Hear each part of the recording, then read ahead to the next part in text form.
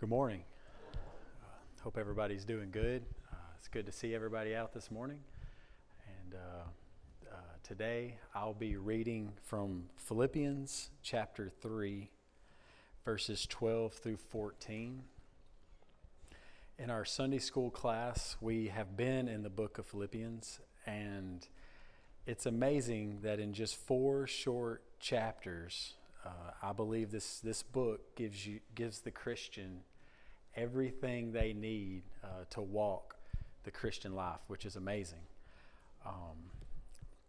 So before I get into 12 through 14, I just want to get you to what Paul has just been explaining to the church here in Philippi. He's been stressing the point that all of the good things that he's done, all of the things that could possibly seem to accredit righteousness on his account that he's done mean absolutely nothing compared to the righteousness that comes by faith and faith alone in Jesus Christ.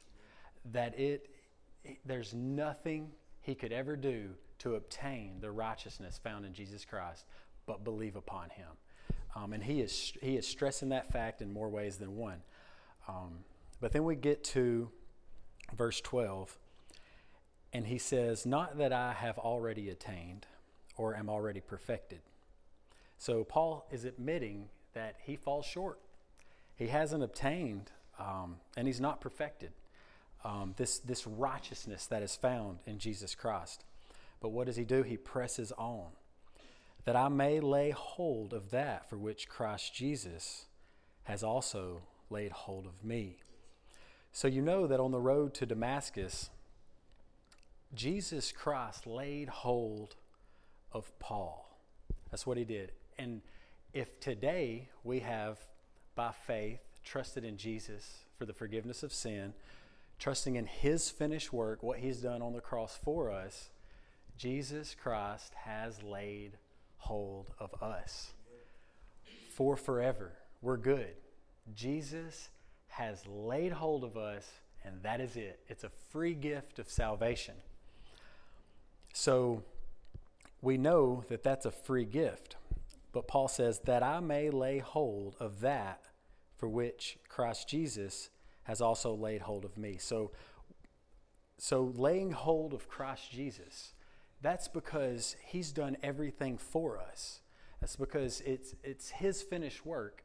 So therefore, we spend the rest of our lives pursuing him to lay hold of the righteousness he has obtained for us. But it's not something that we'll ever achieve this side of heaven. We'll always be striving in that direction, which is what Paul is stressing. And then Paul says it again. He says, "Brethren, I do not count myself to have apprehended. But one thing I do." So what do we do? Because we can't apprehend this righteousness in and of ourselves.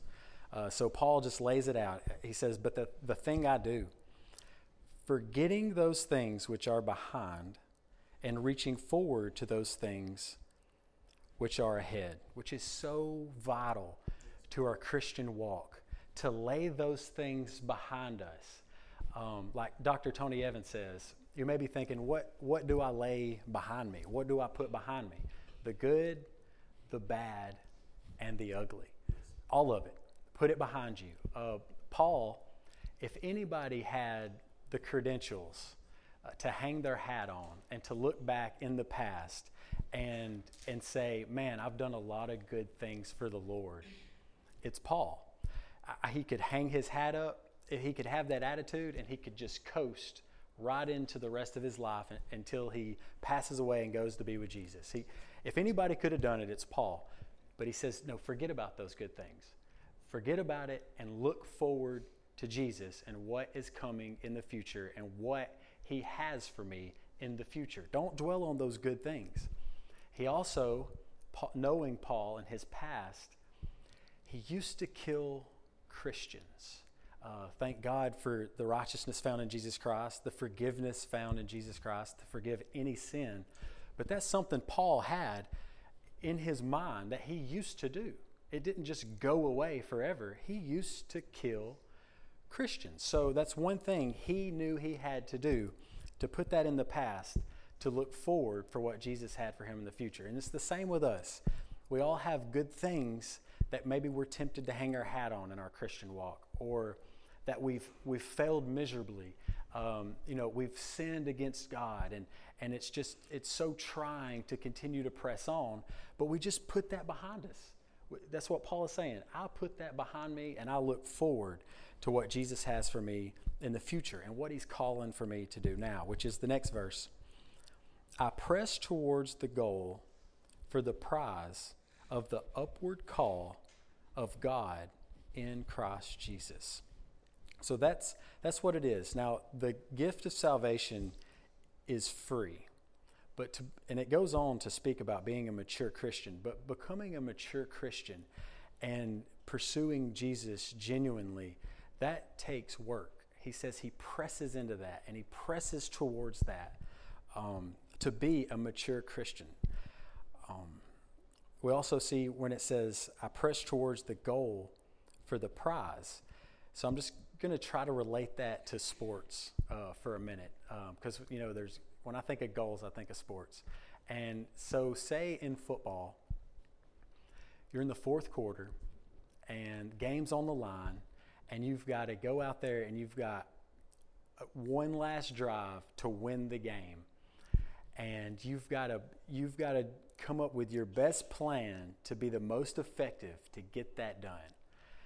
And the coach calls a timeout. The team runs over to the sidelines, and instead of talking about what you got to do going forward, the coach says, hey, you, great 2 catches in the second quarter, touchdown catches. Way to go. Without you, we're not even in this position right now. Bobby, you fumbled twice in the second quarter. If you wouldn't have done that, we could have nilled it out right here and won the game. What were you thinking? All right, team, go get them. So everybody's like, what? Like, all we did was talk about the second quarter? All we did was talk about what happened previously? What do we do now? How are we going to win the game right now, coach? All you talked about was the second quarter. All you talked about was what was in the past, the good and the bad. None of that's helping us right now, looking forward to what we're about to have to go do. So it's like that in the Christian walk. You can't pursue the Lord, and you can't do what God has called you to do in Christ Jesus if you're always looking back to the good or the bad. So it's just vital in our walk. So in the Christian walk, there will always be good works to be done. Jesus has promised that. Works were promised for us to do beforehand. That's before we were ever born. God had laid out good works for us to do. They're going to be there. That is a guarantee. Trust me, before the end of today, you'll probably be called to do a good work. Now, whether or not you feel like you might do it or not, but it's going to happen. So somebody's probably going to ask you to do something. Do it for the Lord. But that's promised. That's coming in our future.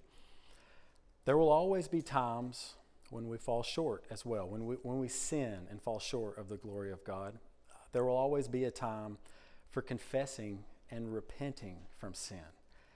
But the important thing is to always be pressing towards the call of God in Christ Jesus.